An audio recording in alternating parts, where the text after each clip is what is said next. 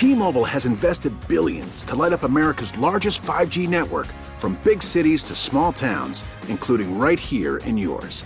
And great coverage is just the beginning. Right now, families and small businesses can save up to 20% versus AT&T and Verizon when they switch. Visit your local T-Mobile store today.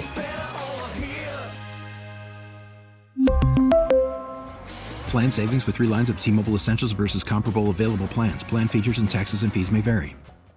A Princess cruise ship with a lot of COVID-positive passengers docking in San Francisco? Sounds like 2020, but it happened again over the weekend. For more on this, we're joined live on the KCBS Ring Central Newsline by KCBS insider Phil Matier. Well, Phil, what difference does 2 years make when it comes to coronavirus coming to San Francisco on a cruise ship? It's amazing. I mean, it's a quick shot in a time capsule there and back again. It was March 8th in 2020. You remember there was a Princess Cruise Line where some 21 people had been found to tested positive for COVID.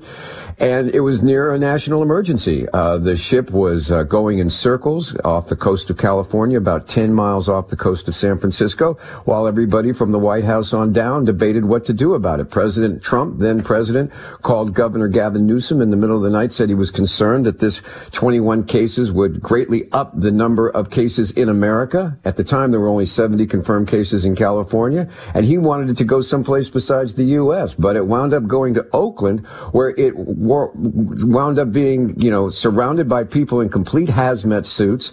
They sectioned off a part of the Oakland port. There were helicopters and news helicopters taking shots of it and communicating around the world. It was like something out of a science fiction movie.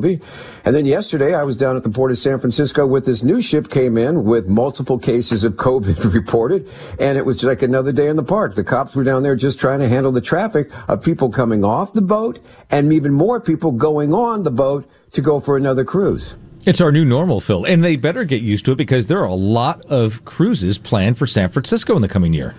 And that's what the cops were talking about. They said this is going to mean, a lot of overtime and a lot of work.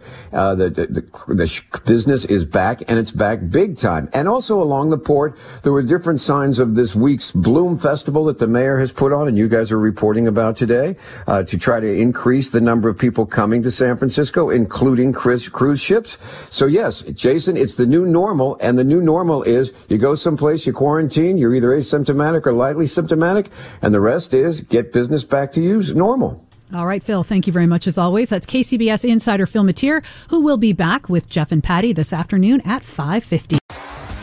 T-Mobile has invested billions to light up America's largest 5G network, from big cities to small towns, including right here in yours. And great coverage is just the beginning. Right now, families and small businesses can save up to 20% versus AT&T and Verizon when they switch. Visit your local T-Mobile store today.